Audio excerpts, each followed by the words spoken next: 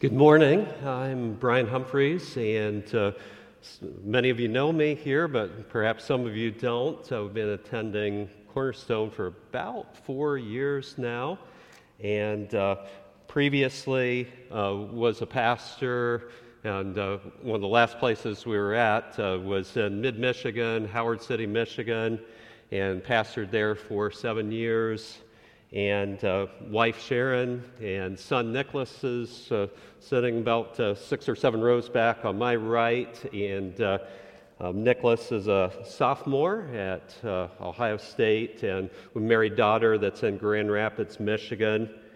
And Sharon and I have been married for 27 years, coming up on 28, believe it or not, and coming up this May, and it's been a joy to share ministry together. Presently, I'm a chaplain at Mount Carmel East Hospital, and it's a privilege to share the word with you. You might be saying, ooh, somebody was a pastor in Michigan coming and speaking this morning. I grew up around Bataska, Ohio, and born out of the year of our Lord, 1968, hospital that doesn't exist anymore, but in another form, Doctors Hospital North. I think it's like an extended care physical rehabilitation facility on Dennis Avenue, and was born on Mother's Day back in May of 1968. And my dad wasn't going to get my mother a Mother's Day gift, and he changed his mind very quickly after I was born on that day, and it was on a Sunday and nothing open except a drugstore, so my mom got set there. But really, being a pastor in Michigan and being a Buckeye fan, most of the time during those 7 years I was smiling, and I didn't believe in wearing the garb of your team as preaching, didn't have Buckeye ties on or a scarlet blazer, but I was just ready. I wouldn't speak of it very much, but if somebody wanted to razz me a little bit about being a Buckeye fan and say, well, what happened with App State? That was their first year being a pastor there, and it was just glorious, I do have to say. Well, before I abuse the pulpit here, I think we need to dig into God's Word this morning. We're going to continue on through Colossians 3. And if you'd stand together. The passage that we have listed is Colossians 3:18 through 21. I'm going to back up to verse 17 because I think it sets everything very well. And we'll begin Colossians 3:17. And whatever you do in word or deed, do everything in the name of the Lord Jesus, giving thanks to God the Father through him. Wives, submit to your husbands, as is fitting in the Lord. Husbands, love your wives, and do not be harsh with them. Children, obey your parents in everything, for this pleases the Lord. Fathers, do not provoke your children, lest they become discouraged. May the Lord add his richest blessing to this, the reading of his word. Shall we pray? An eternal God, our Father, we would ask that what comes through our ears this morning, as we hear your voice through your word, may it be your voice. May it go through our ears, and may it reach into our hearts. This we would ask in Jesus' name. Amen. You may be seated.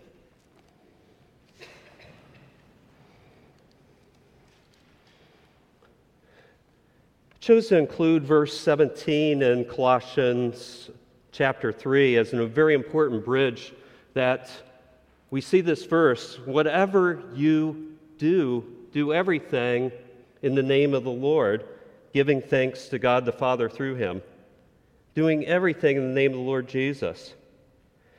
I've heard this verse, used many times as athletic pursuits, and I fell into this trap myself that Lord, I have this race. I want to have a good time, my best time ever. I would like to solidify my standing in varsity or move up towards varsity, and I'm doing it all for you.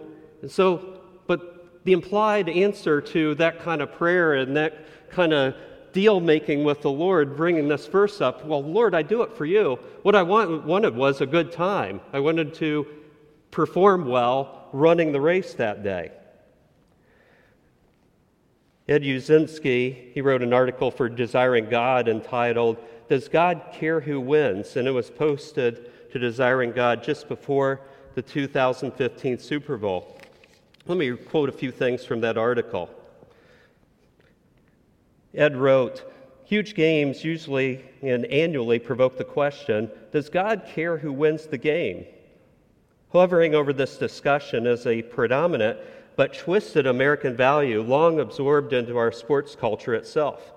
Winning is everything, and losing is for losers. Winning is the ultimate worldly good in the sports culture.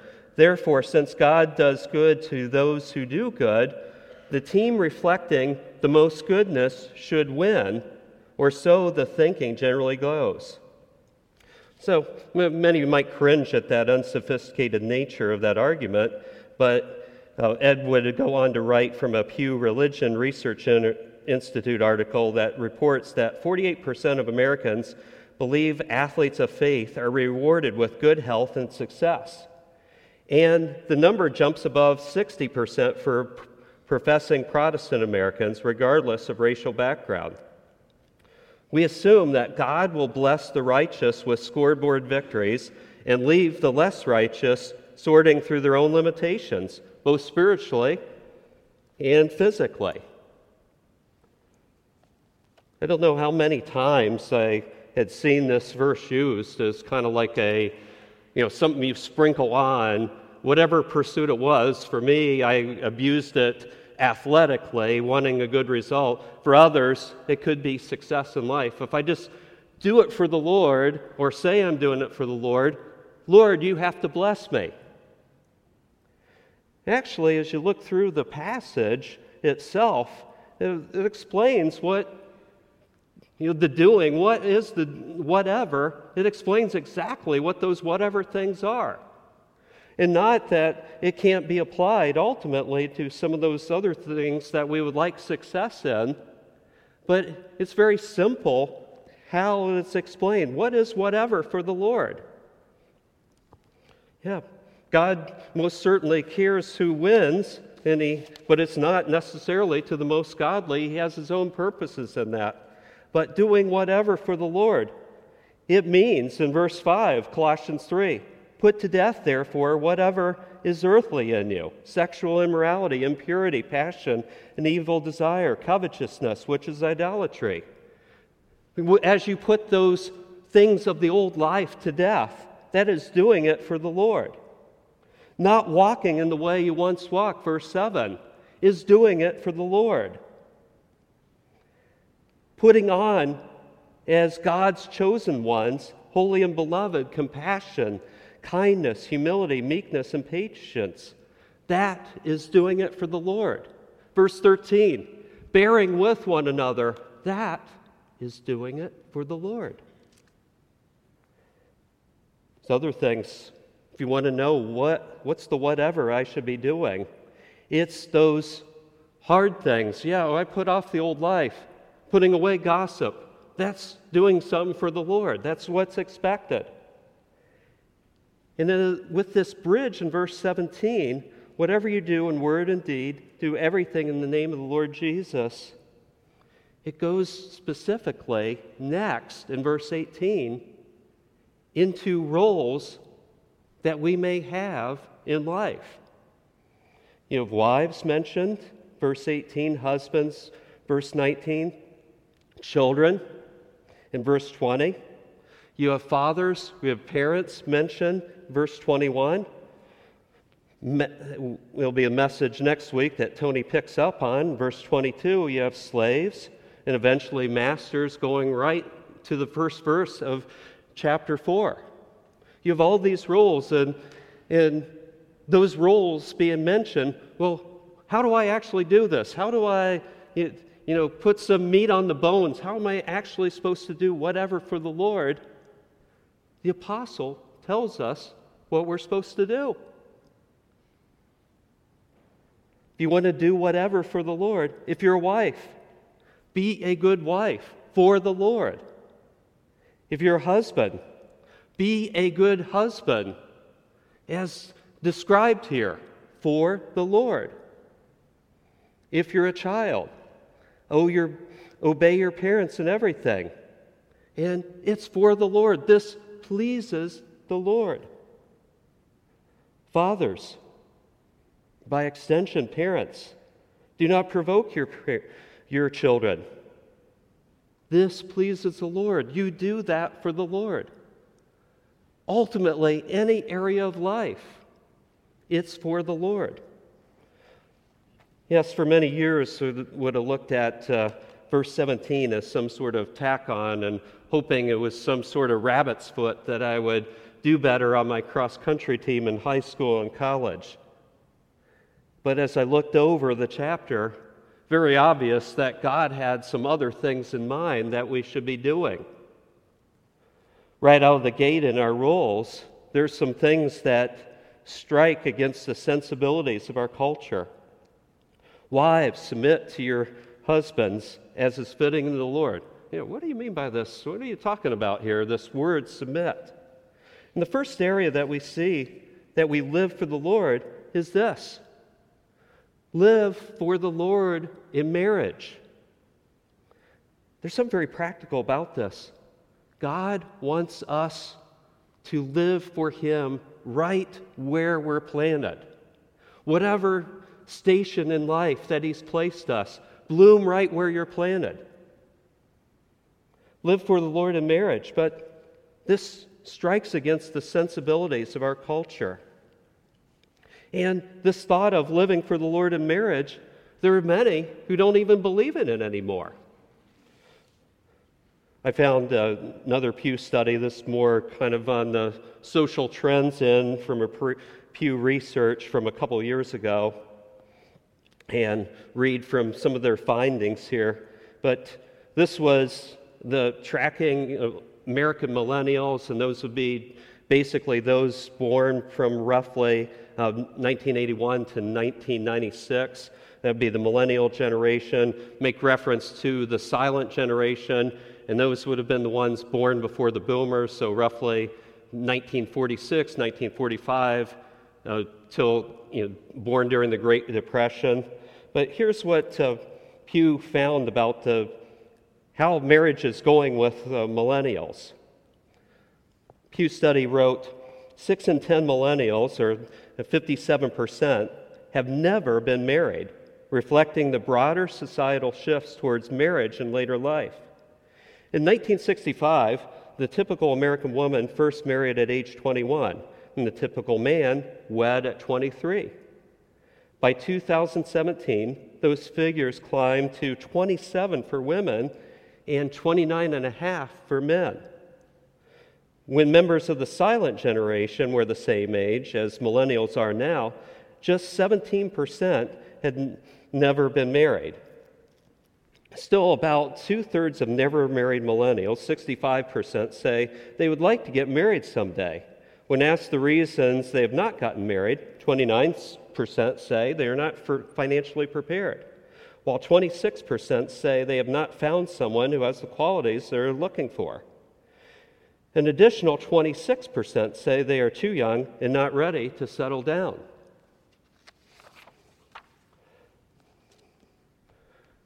Now, hear me out very clearly here. This passage is not saying that it's a command to get married. There's things that Paul even commends out of himself, that he was able to remain single throughout all of his life, and the opportunities for the Lord. This is not a command to get married or you must get married, but we do see here that marriage is good. And it is a covenant between a man and a woman, that ordering of relationship that goes back to the garden itself. Marriage is good, and it is to be honored. Hebrews 13:5 says exactly that. Let marriage be honored among all, and the marriage bed undefiled. There's realities. It was good. It was in innocence that God instituted this, and He created the woman and gave her to the man. But in this fallen world and ordering relationships, that God has instituted this as good, and it's to be honored. And expressions of relationship that go outside of sexually beyond the bounds of marriage are excluded. Hebrews 13 that says God will judge the adulterer and the fornicator goes on to say that. You can see very obviously from this, it's not a command to go get married, but from the weight of Scripture being brought in to bear on this passage, marriage is good. Amen?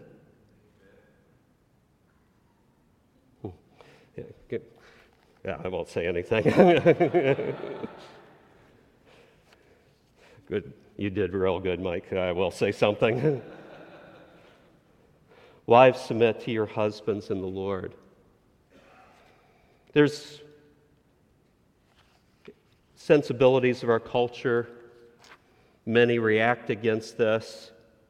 Well, if there is marriage, it's two equals coming together, and I believe that there's equality in standing, but what Paul is speaking to is roles. Wives submitting to their husbands does cut against the sensibility of our culture. The word submit means to fall in place, and sometimes was used in military terms.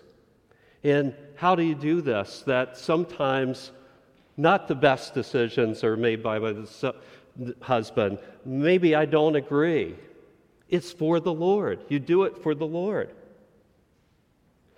Now, something to be said here. I've seen this passage in Ephesians 5. There's another passage that is very similar to this, more expansive than the Colossians passage. I have seen professing Christian men abuse this passage and others for their own selfish ends. We don't do special music here at Cornerstone, but anybody have a church background where they had special music? Yeah, I don't know what the difference between other church music and special music is, but I think they mean the solo or the choir, that's the special music. But I've been in some churches where they had special music. One of the previous churches, couple having some problems, deep problems in their marriage, and husband went to the church board, you got to make my wife submit. There's nothing here that says, you make your wife submit. Is this in the passage? It's willingly. But wife was a gifted singer, one time doing special music. Glad I didn't see it. Turned his back on his wife as she sang. What a horrible, horrible abuse of Scripture.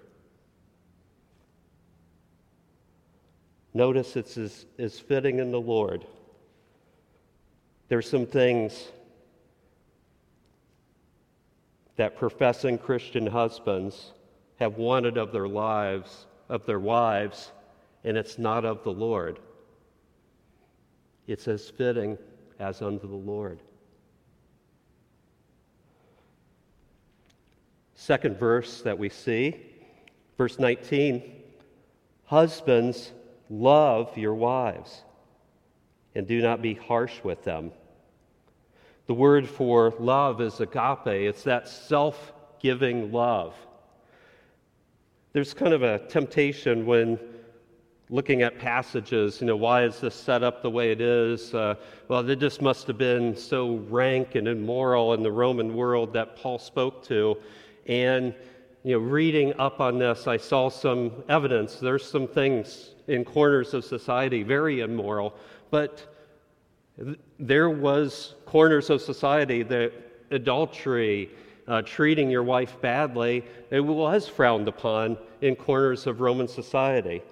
Some of the things that adultery being very common in some areas of Roman life was among the upper classes, that the wife was expected to take care of the household, and it was almost a given that if you're a male of standing and as you grow older, you might have a concubine or a mistress on the side. So there was rank immorality, but maybe not that much different than what we find today. It's here, but just to kind of say, because of immorality, that we'll have this guide, everything this is why Paul writes the way he does. I think it's higher than that. This love is agape. It's the same love that Christ showed towards his people. In the parallel passage in Ephesians chapter 5 through 6, says that Christ gave himself for the church, and that's how Christ's love was for us. And that's how your love, husbands, is to be for your wives.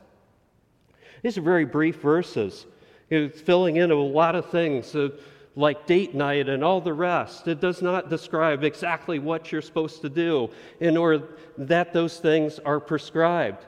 But what we see here, it's a self-giving love that is self-sacrificing. One of the things that you wouldn't see immorality at all corners of Roman society, but one of the things about marriage was that it was largely transactional. It's what the wife brought into the relationship.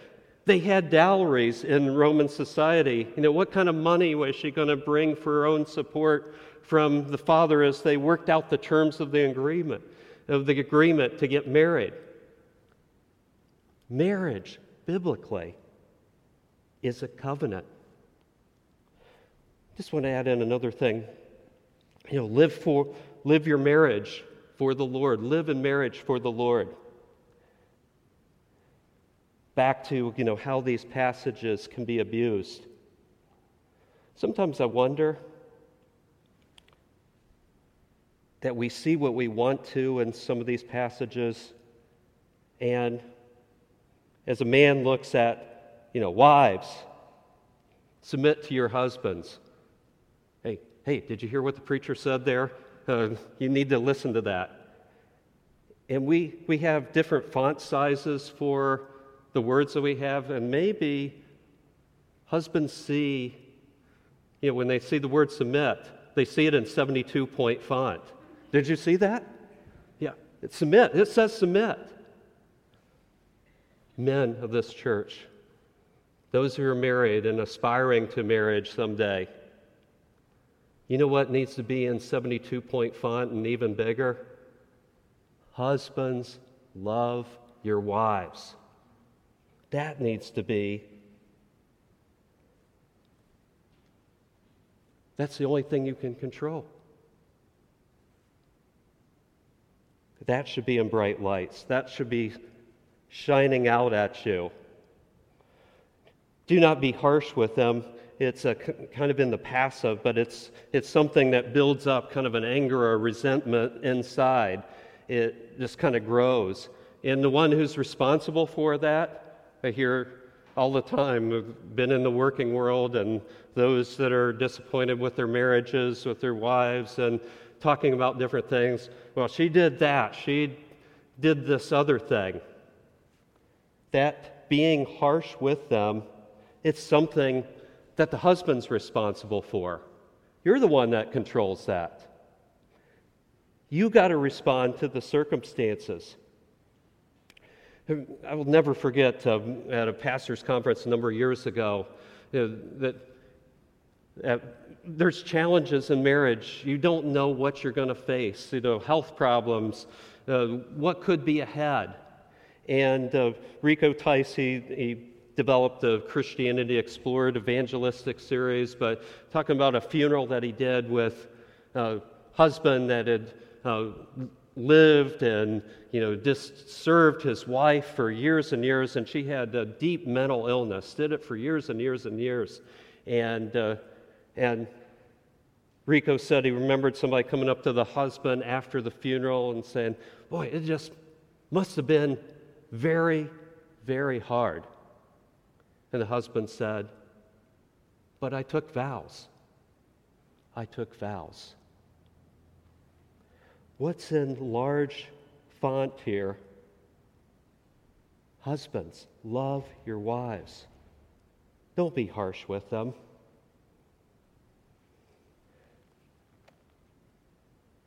A couple other areas to go to, but continues to move on in the home. Verse 20. Live for the Lord as children. Number 2. So, live for the Lord in your marriage. Live for the Lord as children. Children, obey your parents in everything, for this pleases the Lord. I just want to step back from this just a little bit. You have this book to the Colossians, church at Colossae. This was a church that most of the people never met Paul personally in their lives, and here I just got a letter. They get a letter from Paul. That's how deep he knew some of the co-workers that eventually built up this church, but that was the connection. It was just through those co-workers. He never met the vast majority of these people face to face. When this letter came, do you think there would have been interest? The apostle is writing to us. And it would have been read in the assembly whenever they assembled. Imagine that first Lord's Day, getting everybody together, and they had a letter from the Apostle Paul. He wrote to them. Notice there's the expectation that there be children in the assembly. Children were there. And that children can follow the Lord. I'm not taking a strike against age-graded ministry or for family-integrated ministry, some of those battles that take place. So, what time is appropriate to keep on going with junior church and what the cutoff age should be and all the rest. But there's the expectation that children could sit in the assembly and they could listen to God's word. Live for the Lord as children. Obey your parents in everything, for this pleases the Lord. The Ephesians passage it's just very blunt and right to the point. For this is right. Obey your parents, for this is right. And it goes on to say, it's the first command, children, obey your parents, with a promise that it may go well with you. Going back to those Deuteronomy teachings, that it will go well with you. It doesn't mean that you're going to necessarily guaranteed to live 80 or 90 years, but it's more likely that it's going to be a good life. And no, it isn't true, as Billy Joel's saying, that only the good die young. No, generally speaking, it's going to go better for you when you obey your parents. Again, some could chafe against this a bit because it says in everything. Well, what about if parent does this or that? And trying to find those exceptions, sometimes it's to drive a Mack truck through. Yeah, there is some heartbreaking things with discipline that is harsh and abusive and all the rest. But generally speaking, you need to be obeying your parents. It will go well with you. How do you do everything for the Lord? Well, I just like this verse to be along when I want to do well on this test or I want to do well in this athletic event. No, it's the things that you might find hard to do, that obeying your parents. I really don't want to obey them in that. But this pleases the Lord. He's speaking to practically everybody. Number 3. Live for the Lord as parents. Fathers, do not provoke your children lest they become discouraged. Yeah, there is an understanding that fathers, parents, mothers, and fathers will have a strong disciplinary and guiding role in their children's lives. But don't do it in such a way that they become discouraged, that they do not become angry. In the love that the apostle writes with as he shares his scriptures and goes through all the ways that you can serve the Lord.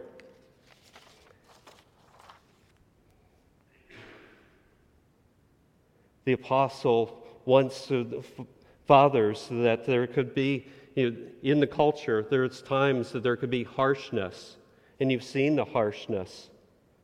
Lovingly lead your children. It's that children, it's not a transactional thing. That was one of the things that struck me. It's not that I found more immorality in the Roman world than we have in our own place and time, but so many of the things with families was transactional. Well, you get a wife because that will help with running the household. She'll bring a dowry with her. And then they had things that were heavy-handed from Rome sometimes when the birth rates dropped down, that they would put incentives or even penalties. You got to have children because we got to keep things going here as an empire. It was transactional. Is that what children are about in God's economy? Yeah, some are putting off marriage today, and I don't know that I'm ready for marriage. I don't know that I'm ready for kids. What is over all this is children are a blessing. They are a heritage from the Lord, as Psalm 127 says. They're a blessing. Live as parents for the Lord. Apply the instruction, the guidance, the discipline in such a way that they don't become discouraged. These are actually very crisp passages here. It's much more compact than what we have in Ephesians 5 and 6, describing what's here. We went through them rather quickly this morning. There's one more role that is described for us. There are two more, slaves and masters through the end of the chapter. Slaves, obey in everything those who are your earthly masters. And then it goes on to tell, what masters should be doing. Thank God that there isn't slavery today, but this has obvious application to employment. Whether you're under somebody at work or you're over somebody leading them, whether as the employer or one of the managers, to do what the employer wants you to do, what does the apostle say that you need to do with it? Do it for the Lord.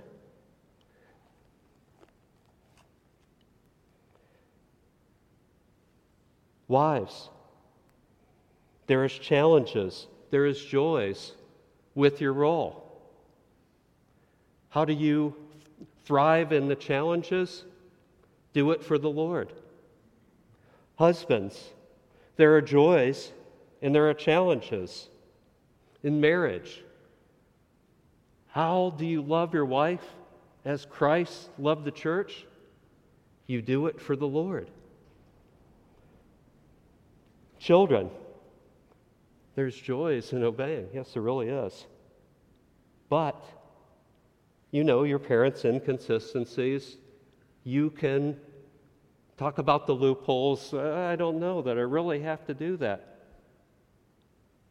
Is Paul saying I need to obey my parents? Yes, he really is.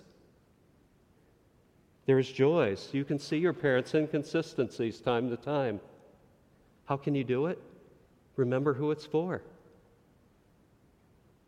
Parents, there are joys, lots of joys.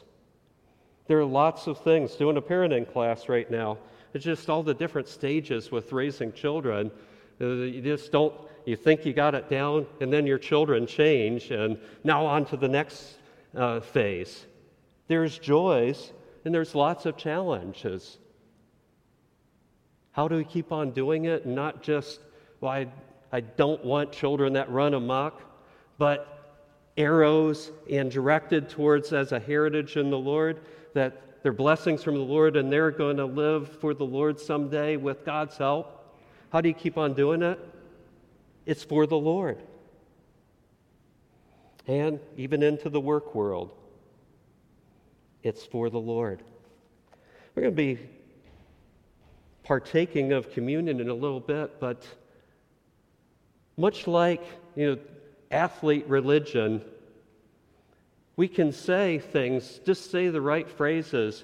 Whatever you do in word and deed, do all in the name of the Lord Jesus, giving thanks to God the Father through him. And it's just, rather than relationship, it's just kind of religious sounding language that you sprinkle on top. In order to do something for the Lord, you need to have a relationship with the Lord.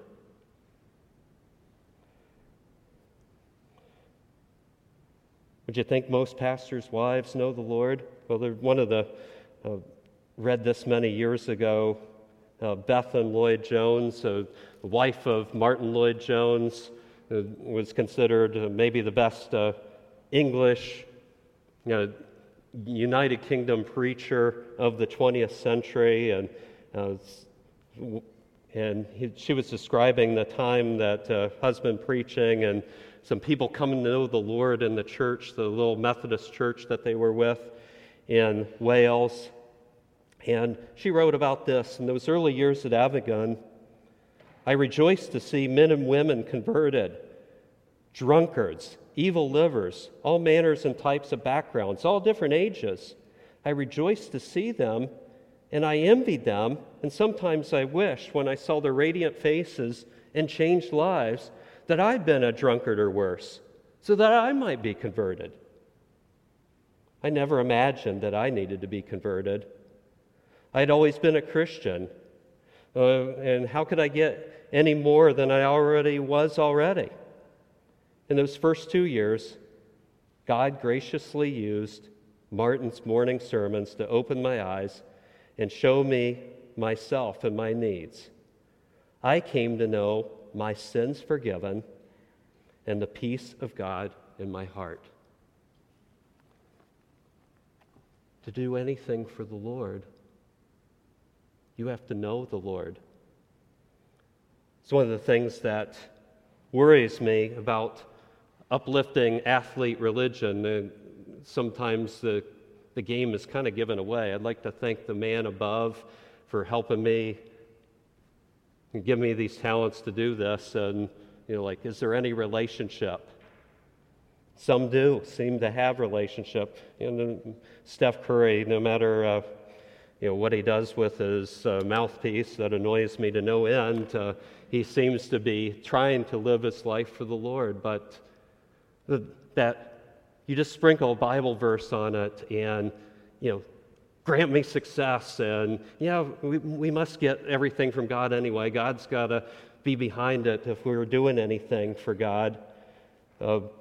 If I'm successful, I got to give God thanks in some ways, but it's possible to talk like that and not be doing it for the Lord. Notice. These are some of the most joyous relationships in life, but they have some of the hardest things to do in order to truly do those things for the Lord. You can't do these things unless you know God personally through Christ, that you've experienced peace with God.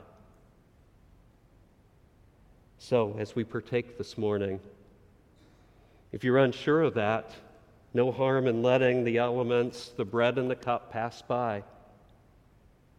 Seek me out, seek someone out. We would be happy to share more about how you can know Christ as your one and only, the one who saves you from your sins, the one who died on the cross for you, and how you can have it for yourself and know Christ died for me. Shall we pray?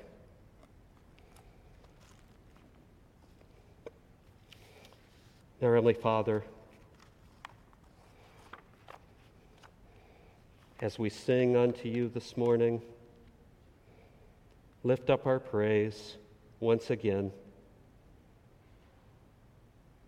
May we discern the body of our Lord May we remember that his blood was shed for us.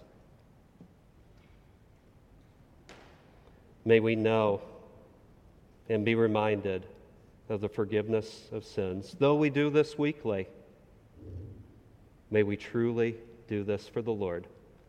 We ask this in Christ's name. Amen.